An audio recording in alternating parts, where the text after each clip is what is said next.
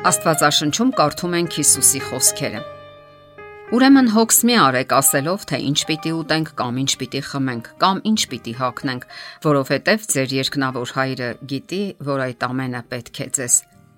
Անհաստատ ու երերուն աշխարհում մարդը բնականաբար ապրում է վախերի մեջ։ Ամենօրյա տագնապներն ու անհանգստությունները պարզապես ջլատում են նրա կենսական ուժերը։ Ահա թե ինչու Աստվածաշնչյան ողջ գաղափարախոսությունը կարելի է ամփոփել որպես դեղամիջոց ու ելք մարդկային վախերի դեմ։ Աստծո խոսքում մենք տեսնում ենք, որ հաղթահարելի են բոլոր տեսակի վախերը։ Հիսուսը մխիթարության խոսքերով դիմեց այն մարդկանց, ովքեր վախի մեջ էին։ Նրանք վախենում էին, որ չեն կարողանա վաստակել իրենց հանապազօրյա հացը, հոգալ ընտանիքի կարիքները, կամ գնել անհրաժեշտ հագուստները եւ այլն։ Այսօր էլ շատերն են ապրում այդ վախերի ազդեցության տակ։ Նրանք վախենում են, որ կկորցնեն իրենց աշխատանքը, կկորցնեն եկամուտի միակ աղբյուրը եւ կհայտնվեն անելանելի վիճակում։ Եվ վախը օրեցօր քայքայում է մարդկանց կենսական ուժերը։ Մշտապես տևող վախերը խոր ազդեցություն են թողնում մարդկային օրգանիզմի եւ հոգեբանության վրա։ Պատմում են, որ երբ չինացի դաժան բռնակալները ցանկանում էին տանջել իրենց գերիներին,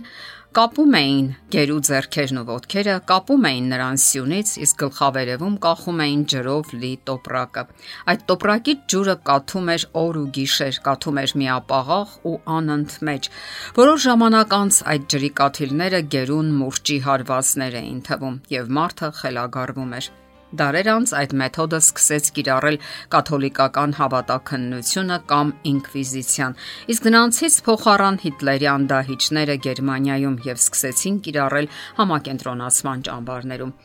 Ահա թե ինչի հետ կարելի է համեմատել ամենօրյա վախի ու տագնապի զգացումը, եւ պատահական չէ, որ Քրիստոսը ցանկանում է մարդուն ազատագրել այդ տանջալի տառապանքից եւ հավաստիացնում է. ուրեմն հոգս մի արեք ասելով, թե ինչ պիտի ուտենք կամ ինչ պիտի խմենք կամ ինչ պիտի հագնենք, որովհետեւ ձեր երկնավոր Հայրը գիտի, որ այդ ամենը պետք է ձեզ։ Ուշագրավ միտք է արտահայտել նաեւ բժիշկ Հոբերը։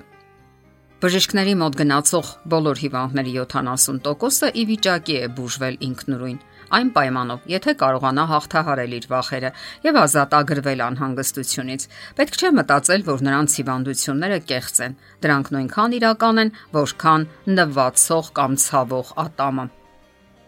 Իսկ երբեմն էլ 100 անգամ ավելի վտանգավոր են։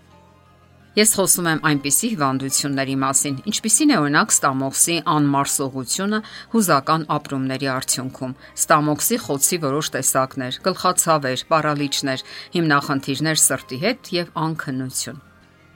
Հայտնի է, որ անհանգստությունը հանգեցնում է նյարդային լարվածության, ինչի արդյունքում փոխվում է ստամոքսահյութի կազմը եւ առաջանում են շեղումներ, որոնք էլ ոչ հազվադեպ հանգեցնում են ստամոքսի խոցի։ Այդ միտքը հետաքրքիր է ձևակերպում մեկ այլ բժիշկ՝ Ժոզեֆ Մոնտեգյուն։ Սնունդը, որ ուտում եք դուք, չի կարող խոց առաջացնել, խոց է առաջացնում այն, ինչը ուտում է ձեզ։ Եվ սա հաստատվել է փորձերով, որ կատարել են 15,000 հիվանդների վրա։ Փորձերի ժամանակ պարզվել է, որ յուրաքանչյուր 5-ից 4 հիվանդի մոտ ֆիզիոլոգիական ոչ մի հիմք չկա, որը կհանգեցներ հիվանդության։ Ստամոքսային հիվանդություններն ու հատկապես խոցերը առաջացել են վախերի, անհանգստության, ատելության, իրականությանը չհարմարվելու վախերի արդյունքում։ Վախերի դեմ լավագույն ելքը առաջարկում է Աստված։ Որքան էլ ուժեղ եւ իրական լինեն վախերը, Աստված իզորու է հաղթահարել դրանք եւ ճանապարհ ցույց տալ։ Աստված ելք է առաջարկում եւ այդ ելքը նրան վստահելն է կյանքի բոլոր իրավիճակներում։ Իր նշանավոր լեռան քարոզում Հիսուսն ասաց. «Թերահավատներ, ուրեմն հոգս մի արեք»։ Մեր վախերի ու տագնապների հիմքում մեր թերահավատությունն է, այսինքն մեր թույլ հավատը։ Մեկ այլ համարում կարդում ենք. որովհետև Աստված չտվեց մեզ երկչոտության հոգի, այլ զորության եւ սիրո ու զգաստության։ Ամուր հավատ դրսևորելով մենք կարող ենք ցանկացած վախ հաղթահարել։ Ասենք, որ վախը սատանայի ամենահզոր զենքերից մեկն է, որով նա ստրկության մեջ է պահում մարդկանց, սակայն մենք գիտենք նաև, որ Աստված կարող է հաղթահարել ցանկացած վախ եւ տագնապալի իրավիճակ, Մեր վստահությունը հիմնված է այն փաստի վրա, որ նա ամենակարող եւ հզոր էակ է, որի կամքին ենթարկվում է ցանկացած բան, այդ թվում անհուսալի ցանկացած իրավիճակ։ Մենք գիտենք, որ տիեզերքի արարիչը սիրում է մեզ եւ ամեն հնարավորն անում է մեզ փրկելու համար։ Աստված ցանկանում է, որ մենք հաղթահարենք ցանկացած վախ իր զորության ուժով, իմանալով, որ սերն ավելի հզոր զորություն է, քան վախը։ Կարդում ենք. Վախ չկա սիրո մեջ, այլ կատարյալ սերը հեռացնում է վախը, որովհետև վախը տանջանք ունի, բայց նա, որ վախենում է, կատարյալ չէ սիրո մեջ։ Ինչպես կարող ենք ազատագրվել վախերից ու տագնապներից, ապրել խաղաղ եւ անընդհատ մտորել Աստծո խոսքի մասին, խորհել նրա պաշտպանության մասին ավելի շատ,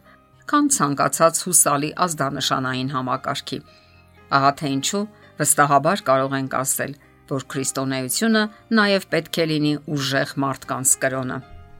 Իսկ մեր սկզբունքներից մեկը պետք է լինի այն, որ քայլենք մեզ համար նախատեսված ճանապարհով եւ չնայենք ուրիշներին։ Այդ ուրիշները կարող են եւ չլինել օրինակելի, կարող են զրպարտել կամ չապրել իրենց քարոզած սկզբունքներով, սակայն դա չպետք է ազդի մեր որոշումների վրա։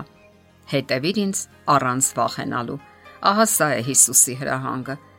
Եվ մենք չենք կարող վախենալ նրա հետ, ով ոչնչից տիեզերք է արարել եւ կյանքի կոչել մարդուն, տալով հավերժական կյանքի հնարավորություն իր թանկագին որդու զոհաբերության միջոցով։ Վախը հաղթահարելի է, հավաստիացնում է Աստված, եթե միայն համագործակցենք նրա հետ։ Եթերում է Ղողանջ հավերժության հաղորդաշարը։ Հարցերի եւ առաջարկությունների համար զանգահարել 033 87 87 87 հեռախոսահամարով։